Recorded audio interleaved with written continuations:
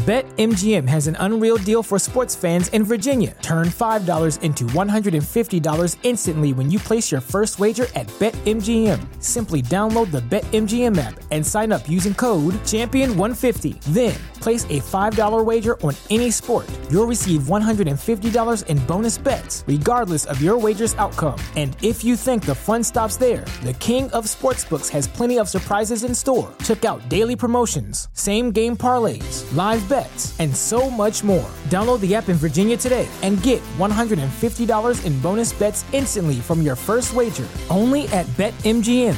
BetMGM and GameSense remind you to play responsibly. See BetMGM.com for terms. 21 plus only. Virginia only. New customer offer. Subject to eligibility requirements. Rewards are non-withdrawable bonus bets that expire in 7 days. Please gamble responsibly. Gambling problem? Call 1-800-GAMBLER. Promotional offer not available in Washington, D.C. Hello, everyone, and welcome to Blogging Theology. Today, I'm delighted to talk again to Dr. Shoaib, Ahmed, Malik. You're most welcome, sir. Thank you so much for having me again on your show, Paul. Good to see you. You're in Istanbul at the moment, is that right? Yep. I landed here on election day, so it's been pretty interesting. I wish I could be there with you. I mean, just the sense of the excitement that I hear is going on in Istanbul because the election results must be amazing to experience. So. Yeah, it was incredibly vibrant. So I landed at around 8 p.m.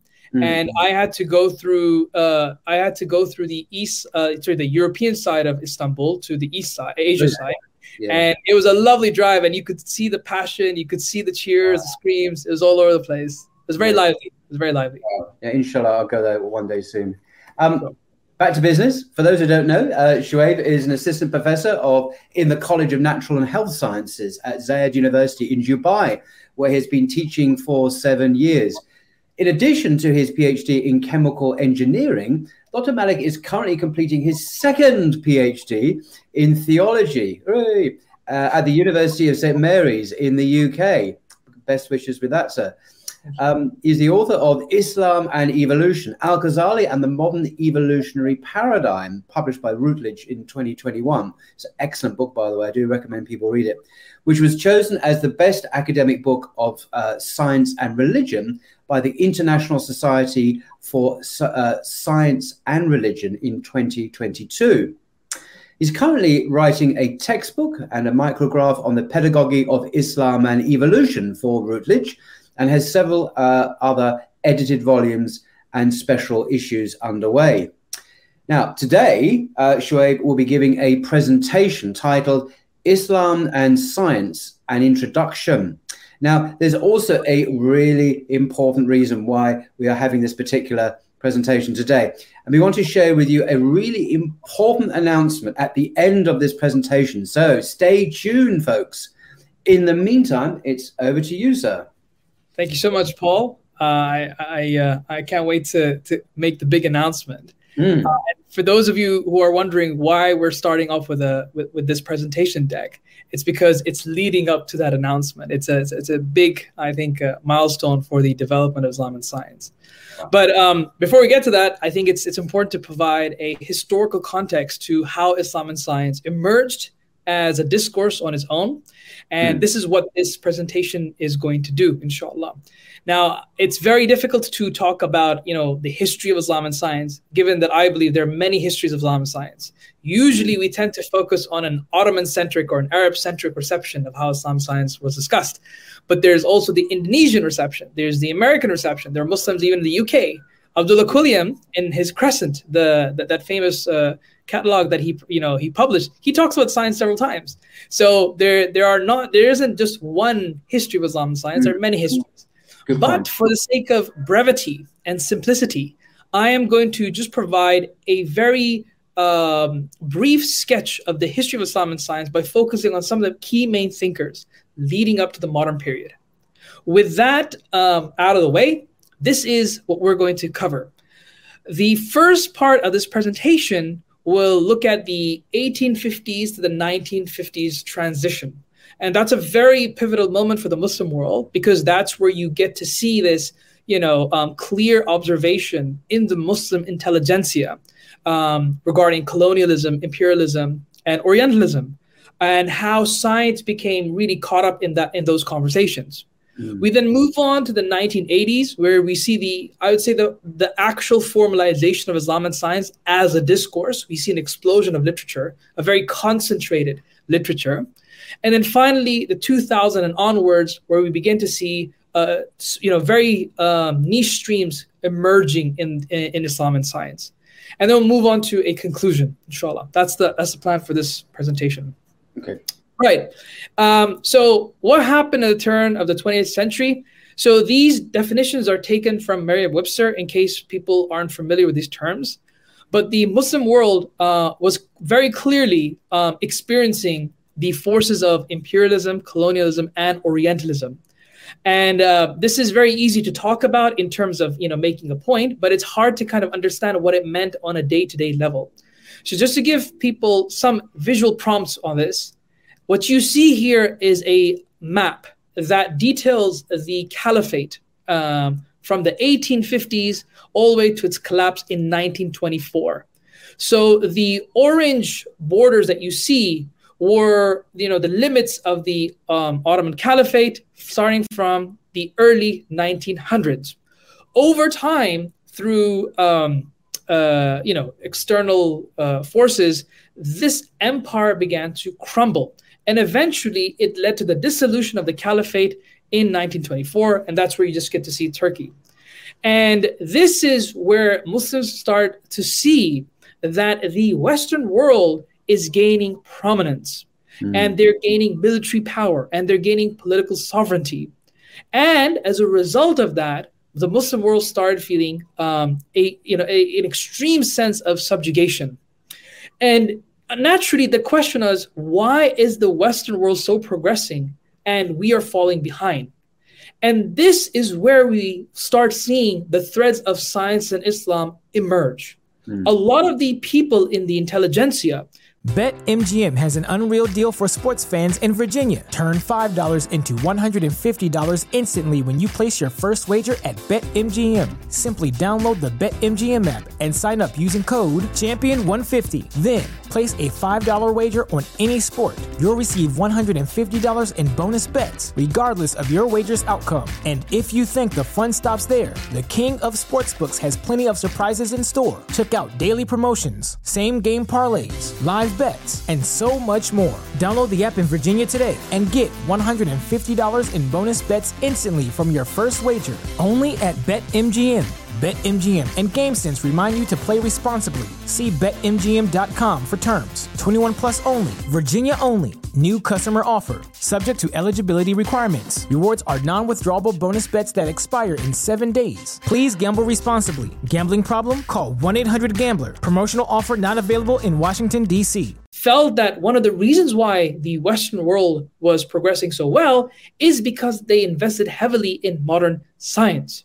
Now, I can't, of course, go through a full spectrum of views. Like I said, this is going to be a patch job in the sense that I'm going to provide glimpses of certain exchanges and encounters through which you can get some gleanings of how science played a role in this very critical era for the Muslim world.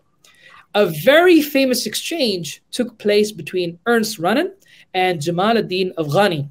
For those of you who watched the previous video that I did with Paul on Ghazali, Ernst Renan came up.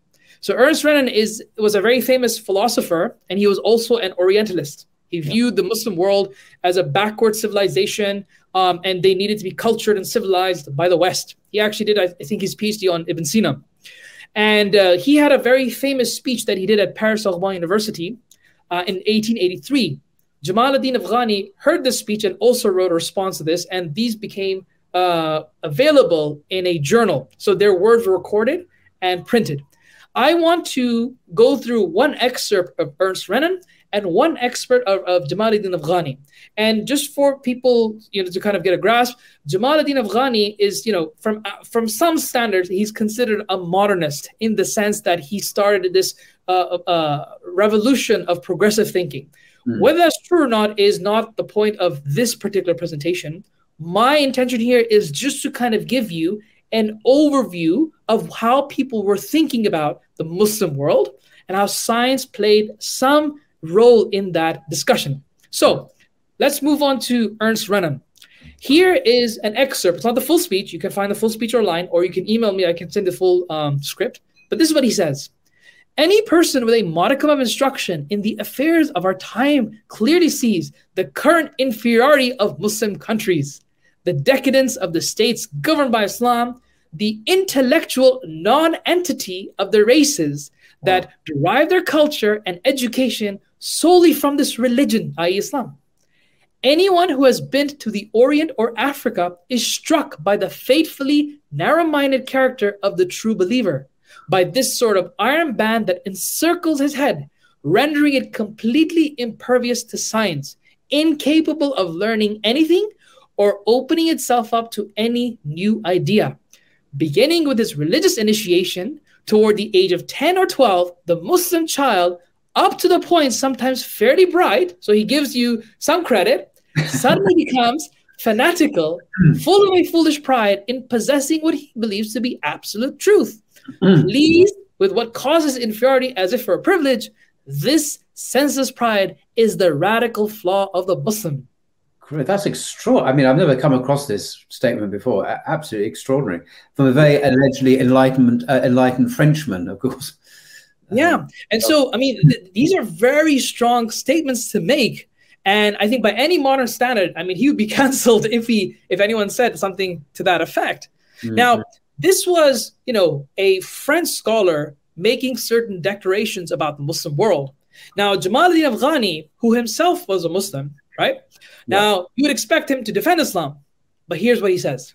Again, this is an excerpt. Gosh. I cannot keep from hoping that Mohammedan society will succeed someday in breaking its bonds and marching resolutely in the path of civilization after the manner of Western society, for which the Christian faith, despite its rigors and intolerance, i.e. he's referring to certain tensions known at the time between Christianity and science, was not at all an invincible obstacle. No, I cannot admit that this hope be denied to Islam. I plead here with Mr. Renan, not the cause of the Muslim religion, but that of several hundreds of millions of men who would thus be condemned to live in barbarism and ignorance. This is the key sentence. In truth, the Muslim religion has tried to stifle science and stop its progress.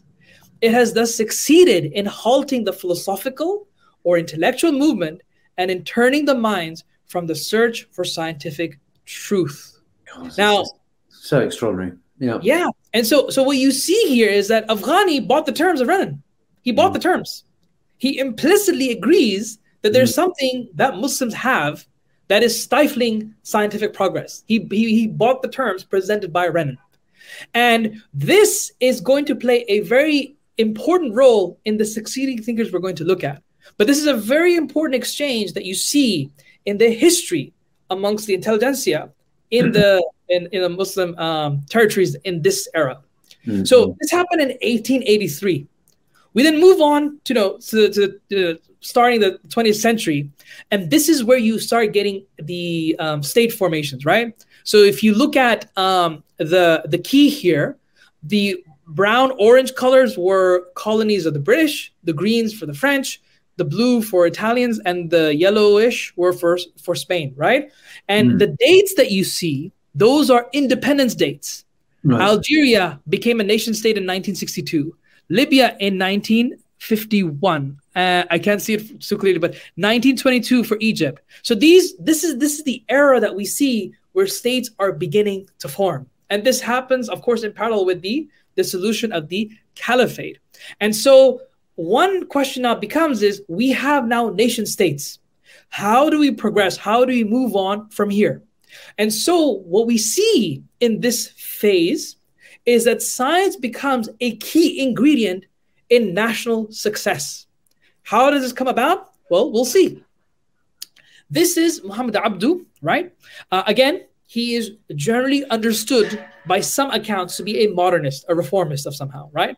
And he wrote several works. The most interesting work for our purposes is this, Al-Islam wal-Nasraniyya ma'al-ilm wal-Madaniyya. Islam and Christianity in relation to science and civilization. And he wrote this just before his death. He passed away relatively recently. No, hang on. I made a mistake here. Sorry, those dates are wrong. I think he passed away in 1903. That date is wrong. My apologies for that. So Now, this work talks about how Islam and science have a more harmonious relationship than Christianity. Very interestingly, he quotes John William Draper. John William Draper, for people who are unfamiliar, he was one of the first people who instigated this idea of the conflict thesis. Him and Andrew Dixon White. They wrote works which clearly state that Catholicism and science were at loggerheads. And they give various examples. The whole Galileo versus the church comes out of those works. Now, what's interesting about Abdu, why is he important? Well, first and foremost, he was mentored by Afghani, the previous intellectual that we looked at earlier. He was an Azhari graduate and a very senior Azhari graduate, right? And what is of great interest is that in this work, he takes advantage of Draper's criticism of Catholicism to show that Islam is indeed has a better relationship with science and not the West. And this becomes an important discussion later down the line when it comes to looking at which religion is better in this modern landscape when you have these new modern scientific developments. So again, just a rough idea. And there's a friend of mine, Muhammad Gamal Abdul Noor. He's actually translating this book into English, inshallah. That'll be coming out, I think, in the next year or two. So this is a very interesting snapshot during this era. Another development we see is the first fully developed tafsir in the modern era, which takes science seriously and incorporates it into exegesis. This is Tantawi Jawhari, right? He wrote Al-Jawahir fi Tafsir al-Quran al-Kareem. And in there, right, and he tries to show that science is something that we should be investing in. And the way he does this is by stressing that Muslims need to put in a lot of effort because of development. This is what's going to help us progress nationally, as a culture, as a race, and as a religious unit. There is a friend of mine, Majid Dineshkar. He wrote an excellent book on Tantawi, which is the scholar we looked at earlier. And he makes it very clear that in him trying to look at science in the Quran or trying to see, possible correlations, he wasn't doing it to show that there are scientific miracles in the Quran. No, he was doing it to articulate that in order for Muslims to succeed civilizationally again, they need to invest in this body, in this methodology, to help Muslims uplift themselves. Wow. So you see here that at the top levels of dialogue and discussion, we see intellectuals really understanding the utility and the value of science in the modern era. That's the key point here, right? So now we move on. So I know this was a big jump, but now we move on to the late 1970s, 1980s era. So we looked at from the 1850s to the 1960s, which is where we see the whole, aftermath of a post-colonial, of a post-caliphate reaction, and even the dissolution of the empire, development of nation states.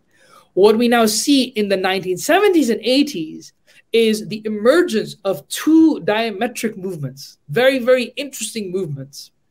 The first movement is the Islamization of science. And this movement was very, very popular at the time. And the main idea behind this movement were two principles, the main ideas. One was that science, modern science as we understand it today, has been infiltrated with modern or Western or secular influences. And what we need to do is we need to run this through an Islamic filter and therefore come up with an Islamic science. And there were many thinkers in this area. The most prominent four are the ones you see here. Wow. Sayyid Hussein Nasr is an Iranian. He's now in the States. He's a he's the professor at George Washington University. If I'm not mistaken, I think he's the eldest of this lot. Oh, yeah. Naqib al-Tas is a Malaysian thinker. He wrote, very, very popular books, Islam and Secularism, Prolegomena, Metaphysics of Islam, for instance. Ziauddin Sardar is, from your town, Paul. He's a Pakistani British, right? And then we have Ismail Faruqi, who was a Palestinian American. He passed away. He was assassinated, rather, in 1986. Gosh. Now, they wrote several books talking about how we Islamize science. These are some of them. It is not in our interest to go into their specifics. That's not the point of this presentation.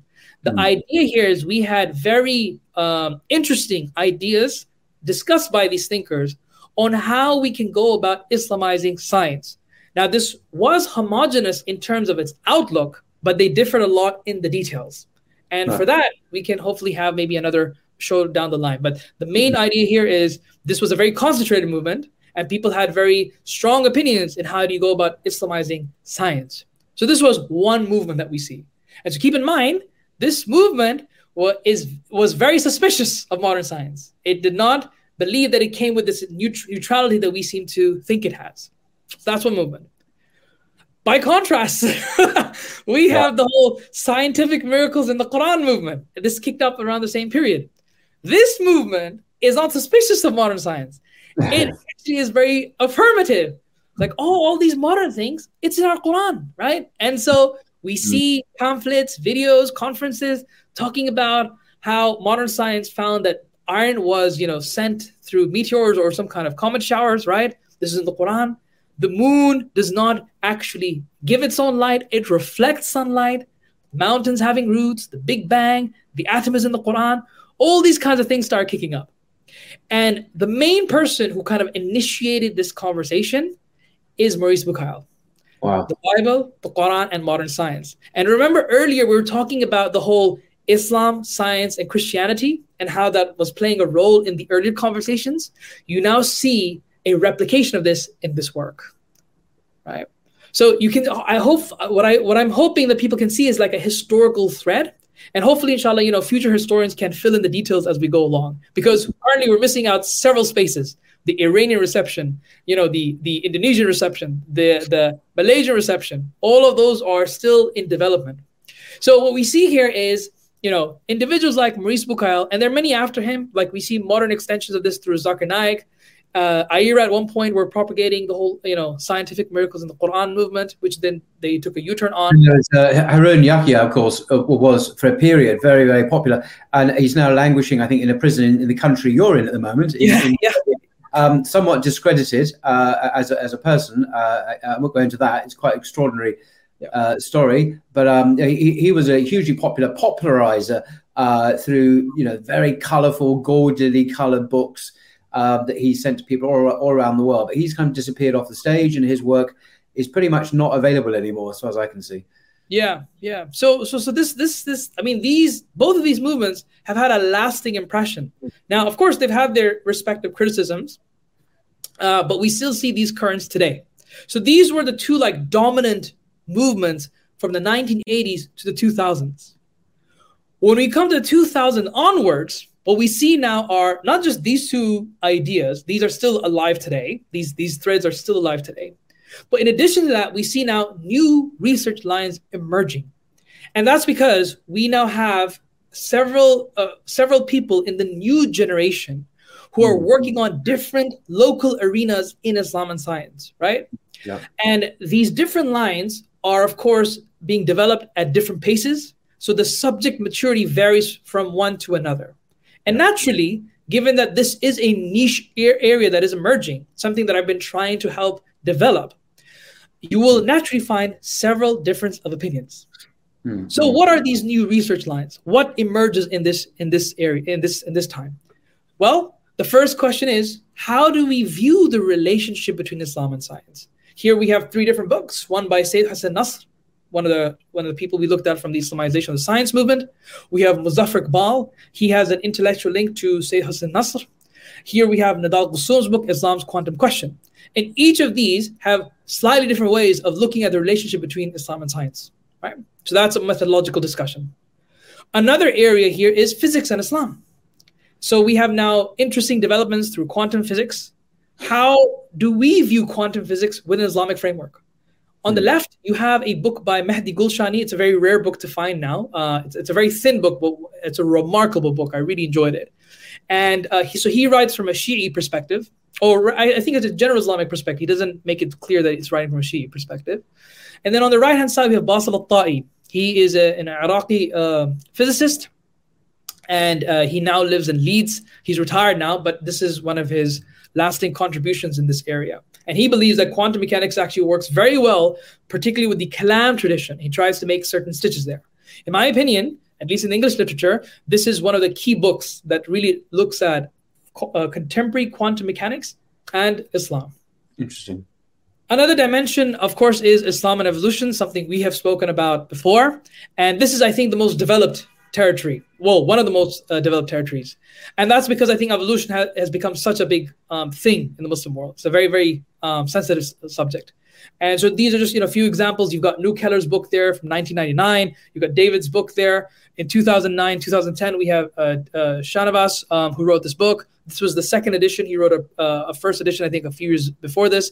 My book came out 2 years ago. And we have new books coming out, one of which you will be looking at shortly, is inshallah in the next few weeks. So Islam and evolution is a big conversation. Yeah. We have now also people in fiqh looking into medicine and biomedicine. So there are all sorts of new medical developments that are coming to the fore. And fuqaha or Muslim Muslim legal scholars are going to now have to look at these new developments with the traditional methodology, but engage with things that they have not necessarily thought of before. One example is organ transplantation. Yeah. Right. So can Muslims donate their organs? Can they receive their organs?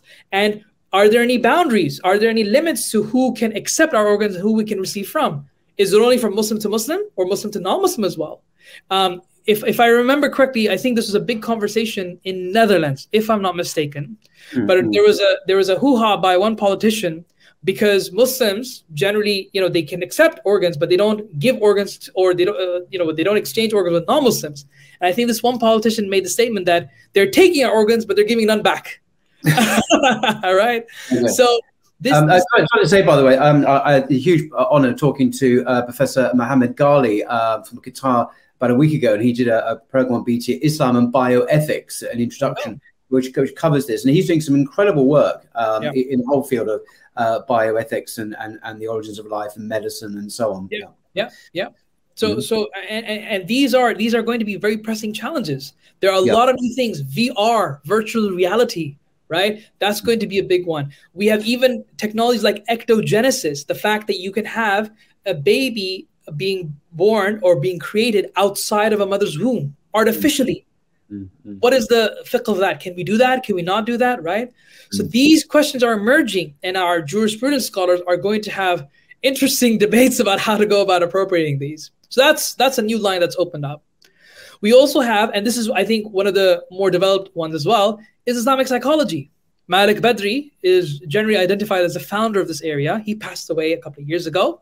The more recent one is published by Abdullah Rothman. He's the principal at Cambridge Muslim College. So he published this book. So Islamic psychology is a new one, right?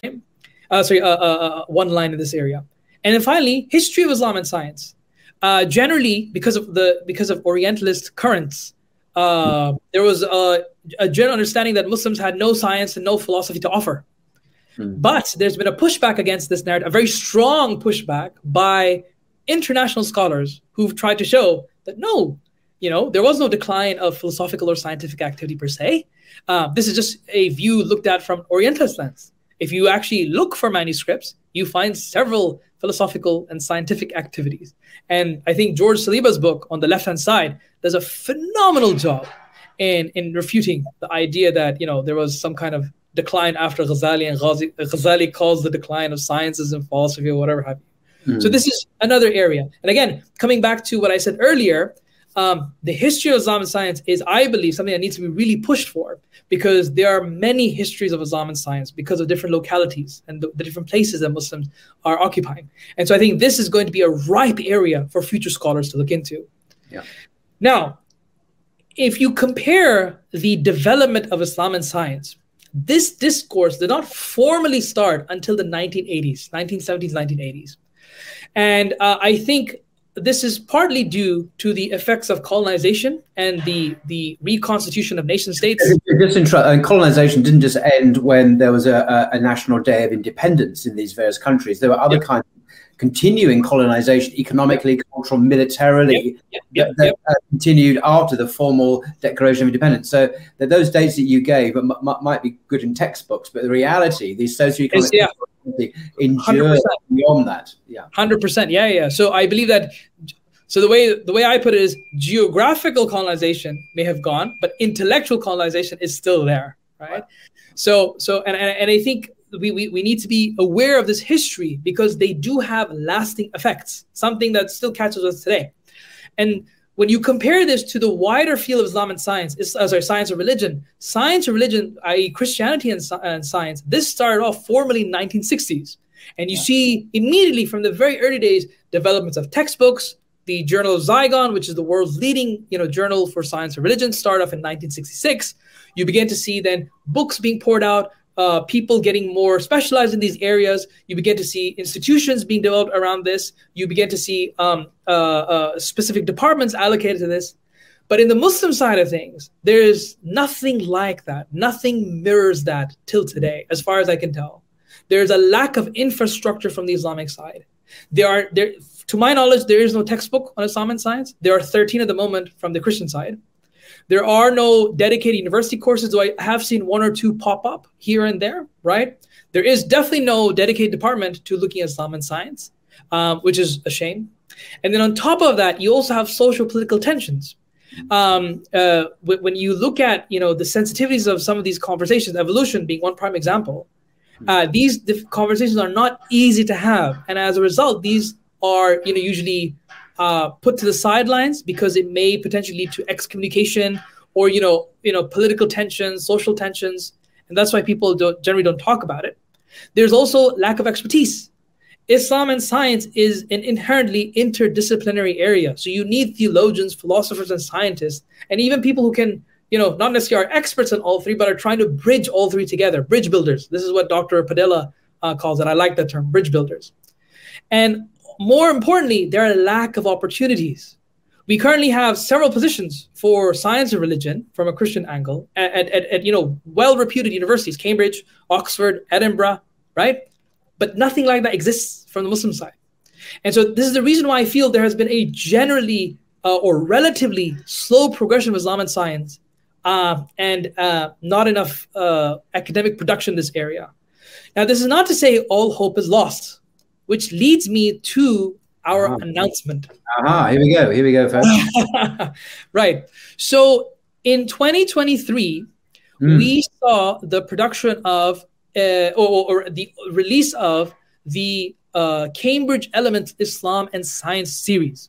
This is being edited by Nidal Ghassum and Stefano Bigliardi. And this is the first book of that series, which you see on the left-hand side. Yeah. Now, to be clear, this is a micrograph series, which means the upper cap on this is about 30,000 words. So these are not going to be, at least in my opinion, they won't be as constructive and fully formalized. I mean, there's only so much you can write in 30,000 words. It's one or two articles, maybe three at best. But these are largely going to be summative pieces, right? And so I felt there was still a gap here. And I can now formally announce that Palgrave Macmillan, one of the world's leading book publishers in the world, is going to have a dedicated book series on Islam and science, the world's first monograph series. Now, this is an incredibly important development because we do have series of science and religion, Rutledge, where my book on Islam Evolution came out. But we have, I think, one with Oxford. We even have, I think, one with Bloomsbury, but not one on Islam and science. This is now an avenue that's opened up, and I am its chief editor, which means we now have a space, Muslims now have a space through which they can develop ideas in a way that is academically recognized and internationally reputable as well. And so what I'd like to do through this video is have an open call to academics around the world that if you have any ideas, manuscripts around Islam and science, feel free to send them to me, because we are going to hopefully now start an infrastructural development where in the next 10, 20, 30, 40 years, we can see a plethora of resources for academics, for seminaries, as well as for the Muslim laity, through which they can now think about these things. We've already had proposals come through. So we have one on AI and Islamic theology. Really? We have one on organ transplantation, right? We have one on new atheism and Ash'ari theology and multiverses, right? So we've got several things coming up. That's very juicy, yeah. Yeah. And so, I mean, I would love to see a proposal on Ibn Taymiyyah and AI. What would Ibn Taymiyyah think of artificial intelligence, right? Right? So this is the big news that I want to share with everyone. And I think now it's high time that we pull our acts together and now really provide some kind of acceleration to this field. And I hope that, you know, in the next, so I got this when I'm 34. I mean, from an academic standpoint, that's really rare. Usually people don't get in charge of book series until the 50s or 60s. Yeah. I can now comfortably dedicate my life to this field, this field that I've always been passionate about. And I want to see, hopefully, inshallah, before I hit the grave, that we have, you know, several future bright scholars who have written all kinds of things about this area. Hopefully, provide now an academic interface that is relevant to all Muslims, inshallah. Okay, well, that's extremely an amazing announcement. Thank you so much for doing that, and I really do wish you well in this amazing project, which will be a paradigm-shifting, groundbreaking work, I'm sure. I mean, what would be the first sort of product of this? What would be the first text that we produce, do you think? Right. So I mean, like I can't. So I can tell you what the first few titles could be, but because each of them are, you know, in different stages of the pipeline, I can't be too sure. But I can definitely give you some of them. One is definitely on organ transplantation. One is definitely on theology and AI, but which theology I can't say, otherwise people would recognize who the scholar is. So I'm just giving you a blank discussion, and it's just in order not to break peer review. That's the only reason why, right? We have one on evolution coming up. We have one on new atheism and multiverses coming up.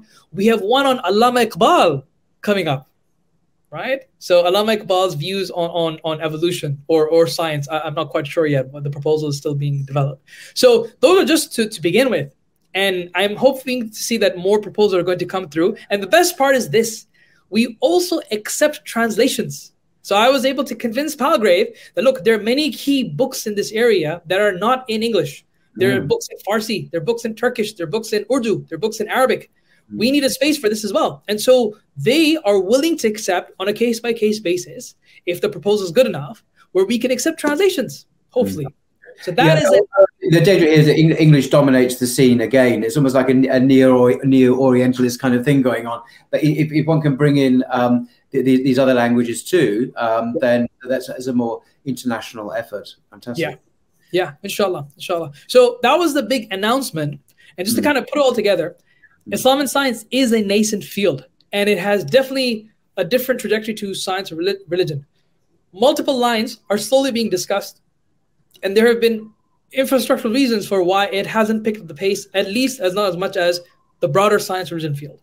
We now have the space to do so, and I hope people contribute to this development, inshallah. And if you have any questions, feel free to reach out to me. Thank you very much for listening to me, and thank you, Paul, for giving me your platform again. Oh, that's great. So people can contact you on that email address, and I do wish you again all the success with this very exciting new project, of which you are the editor-in-chief, no less. And that's fantastic news. So, we'll leave it there, and thank you very much indeed. And we'll see you again, hopefully, Shoaib, to talk about those other matters you mentioned during the video earlier on. So until next time, thank you. Okay.